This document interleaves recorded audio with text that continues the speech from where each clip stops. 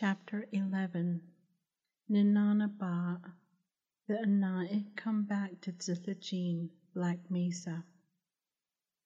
In preparation for leaving her summer home, Ninaanibaa went out to search the western horizon for Relied, the San Francisco Peaks, their mountain to the west. She prayed to the Creator, asking for guidance, strength, and perseverance. She remembered the stories her husband told his children in the winter evenings when it was very cold outside but warm inside their hogan. Ninaanibaa smiled when she remembered being surrounded by her children and the man she loved. Bilta ahitchigani bejay adaden. Ida shanghait ego nikikeya bits aja datadika. Zil benike keda huit ego nikiketades in zil niketa hosen. The ones they fight with, white soldiers, do not have a heart. How could we leave our land? The mountains protect us as we live among them. The mountains know us. Ninaanibaa remembered hearing her husband say, Niche altopeda honilsen. We also know them, Ninaanibaa sadly whispered as she stood watching the sun throw his blanket over their mountain of the west, covering it with a golden peach glow.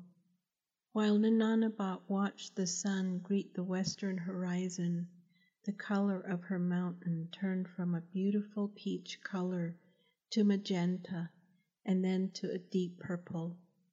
Even at night her mountain stood tall and powerful. She slowly turned away and made her way back to her hogan, where Hashké Yił Naabaah sat outside, sharpening his knife. Chago Shansinia, where did you go? I was really worried about you. Let's go and feed your goat, he said as he led Ninaanibaa to the sheep corral. Hashké Yił Naabaah made sure the family members took good care of the goat that had saved his wife's life when she was attacked by the Mexican scout. In his hand he held several blades of a rich green-colored grass that he knew the goat enjoyed.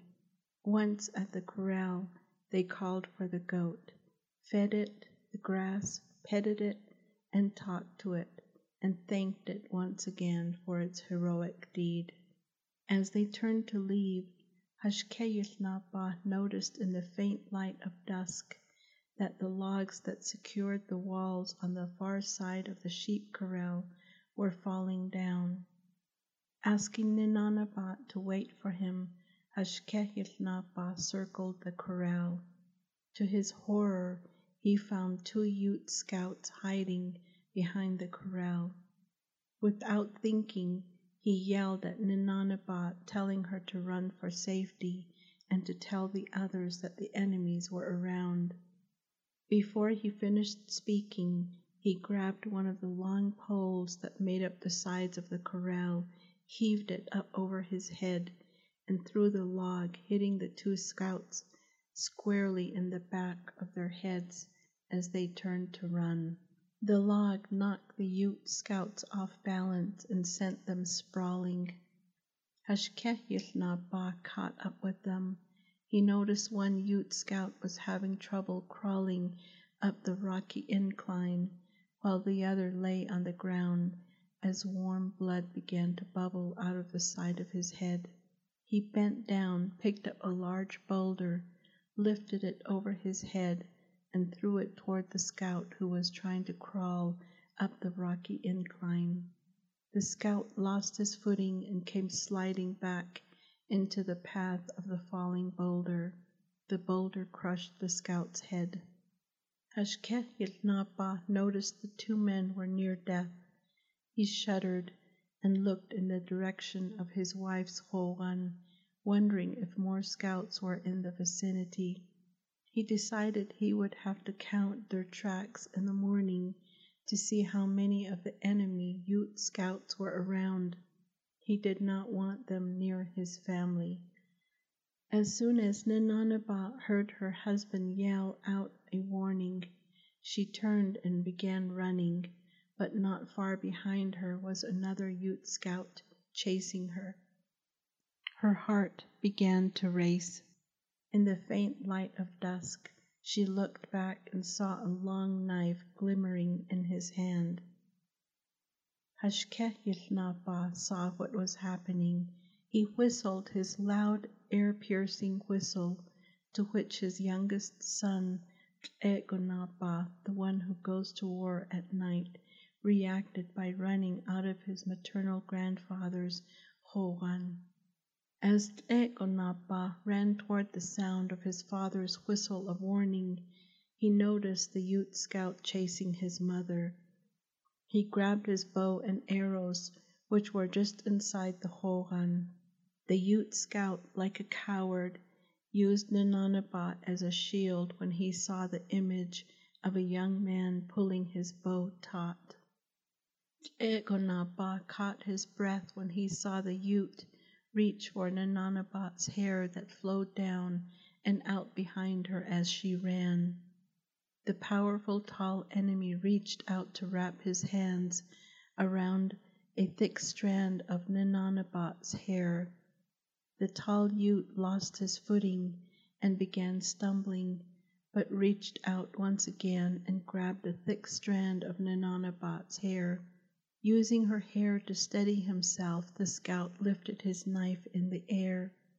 Awéé Naabaah had only an instant to shoot his arrow at the enemy. He released the bowstring and heard the arrow race through the air and pierce flesh with a deep, sickening thud. With a handful of Nínáanibaat's hair, the Ute scout jerked his hand back, bringing Nínáanibaa down with him as he fell. Awéé Naabaah heard his mother scream. Footsteps were heard running toward them. Fear and horror gripped Awéé Naabaah's heart when he saw his mother fall.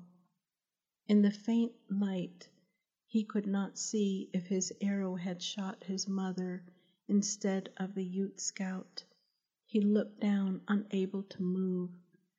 All he was aware of in his frozen state were the footsteps of his father as he ran to Nínáanibaat's limp body on the ground.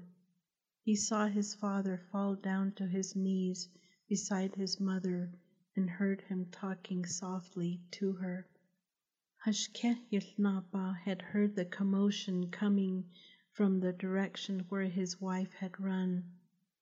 As he began running toward her, he took in the scene before him, which seemed to grind down into slow motion. Hashké Yił Naabaah wanted to yell when he saw his youngest son draw his bowstring tight and aim, but he was afraid he would distract his son, who only had seconds to shoot before Nínáanibaa would come between the two men. Hashké Yił Naabaah had watched as the Ute reached out and grabbed Nínáanibaat's hair, hoping she would become a shield and take the arrow instead of him. In his other hand he held a long, shiny knife.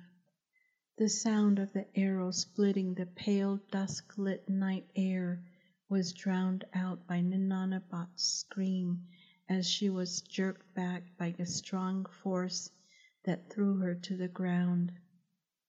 Hashké Yił Naabaah gasped as he saw his wife fall to the ground with a loud thud. When he finally reached her, he heard her groaning. He knelt down to pick her up and spoke softly to her to calm her down. He sensed a heaviness about her and immediately became sick to his stomach. His first thought was that she had been shot by the arrow, but he could not feel the arrow on her body. Nínáanibaat's father heard the loud sounds and ran outside to find his daughter his son-in-law, and his grandson in a frozen state. He saw that the Ute scout's hand was still clutching his daughter's hair. He reached down and gently unwrapped his daughter's hair and laid it on her chest as he watched his son-in-law gently pick up his daughter and carry her to their hogan.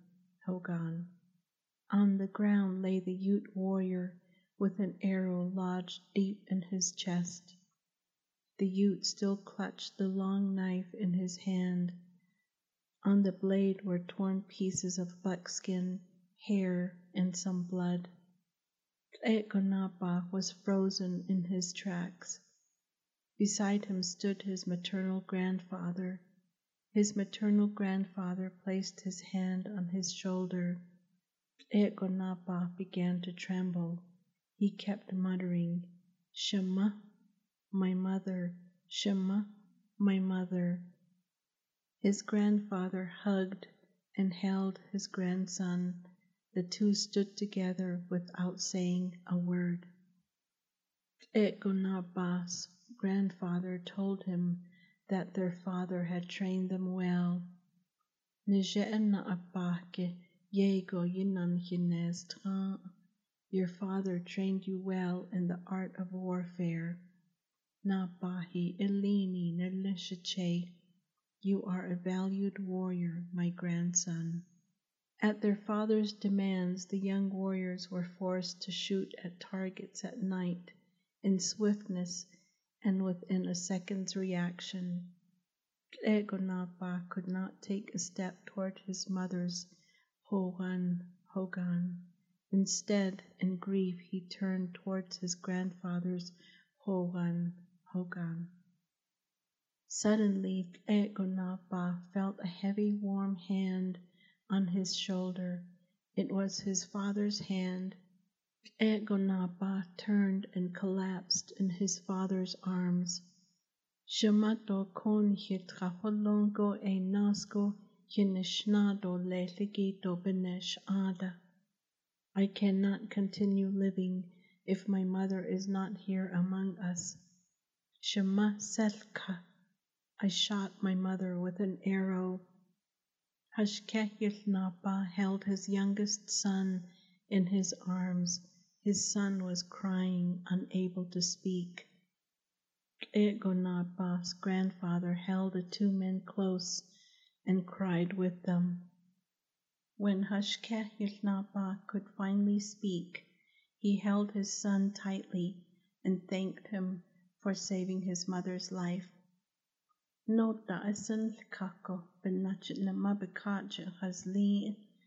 mother's life was spared because you shot the Ute with the arrow.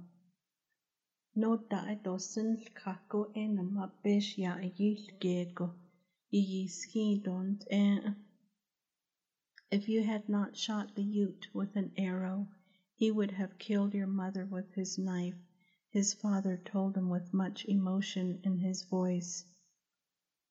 Hashké Yił Naabaah's legs further gave way when he heard his mother had just been knocked out by the fall and was all right.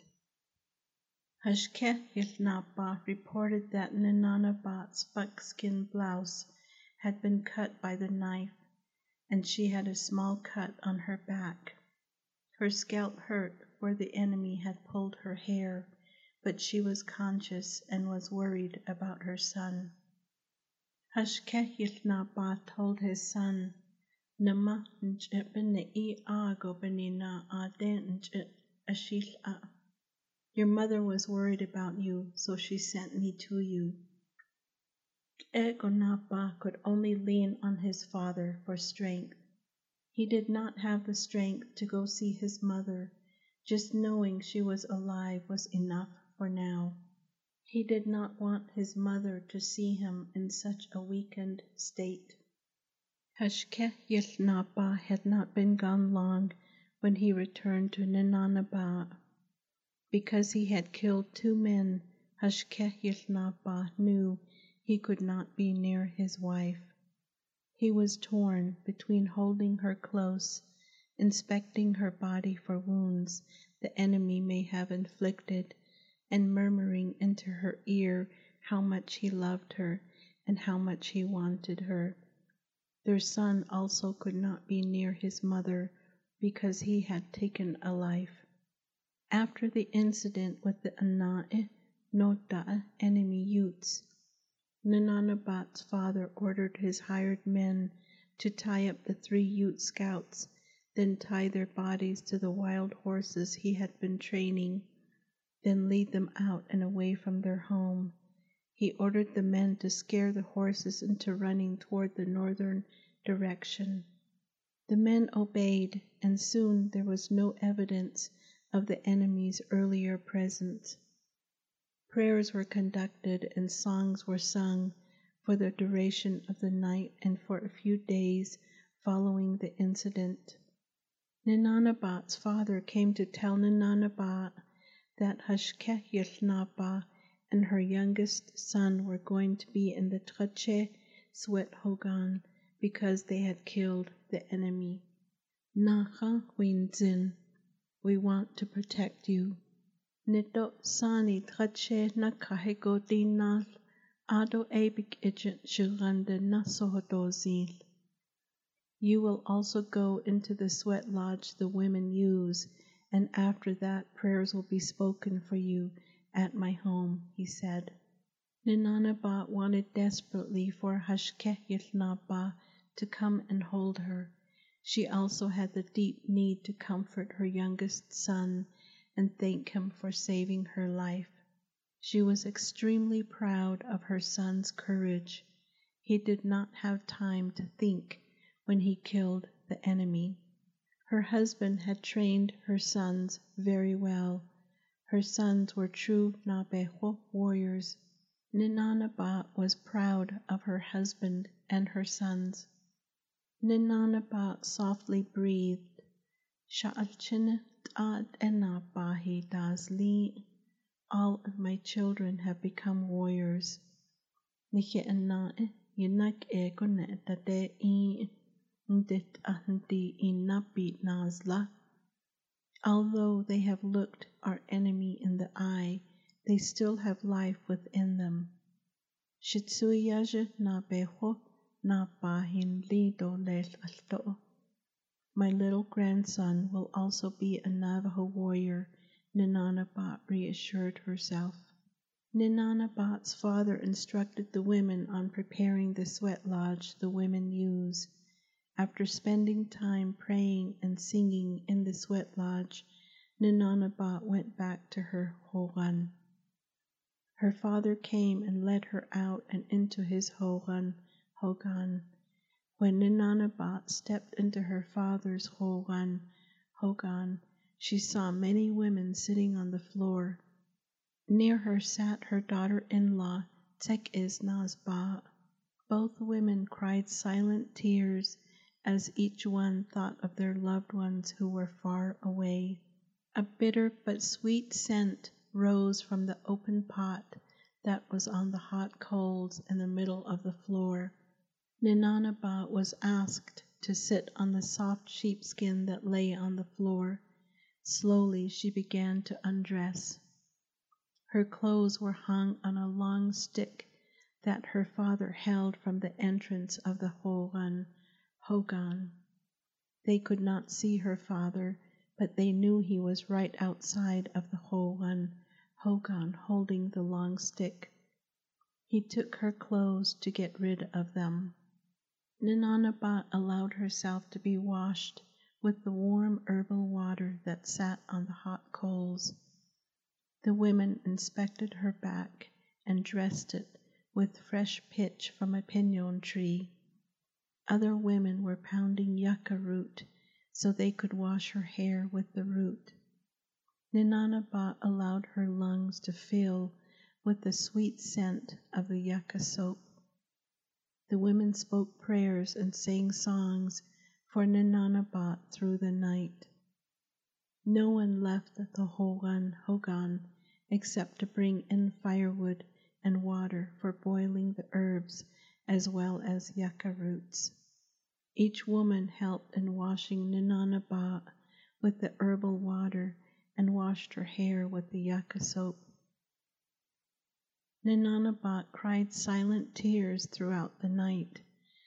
The women listened to their kind leader's wife quietly grieving. They grieved for her too. They loved her so much, and they knew how much their kind leader loved his beautiful Ninaanibaa. The eastern horizon nudged the sun upward in the sky, and light began to filter into the hogan of Ninaanibaa's father. A meal of tushchin, blue corn mush, and a benez masa, blue corn crepes, alkinilgish, soft strips of jerky, and awéé, Navajo tea were brought in to feed the women. Ninaanibaa and Hashké Naabaah were fed first. A rug dress and moccasins were brought in for Ninaanibaa. The women helped her dress and spoke more prayers for her and her daughters and her sons, as well as for their leader. Ninaanibaa stepped out of her father's hogan, feeling as if she had been reborn. She was closely followed by Hashké Naabaah, who walked her back to her hogan. Slowly they walked to Ninaanibaa's hogan and stepped inside. For the next few days, Ninaanibaa spent the time alone with her daughter-in-law who took care of her. They spent the time reminiscing about happier times. Ninaanibaa told her daughter-in-law about the early years of her son, Ninaanibaa. As his mind began to revisit the traumatic events that occurred earlier, Hashké Yił Naabaah found himself overcome by emotion. He was very anxious to see his wife. She had been through so much agony. Toward evening, Hashké Yił Naabaah decided to visit his wife in her hogan. He knocked on the doorpost. "Wishdan, come in," a woman said to invite him in. It was not his Ninaanibaa's voice. Slowly he stepped in and sat down.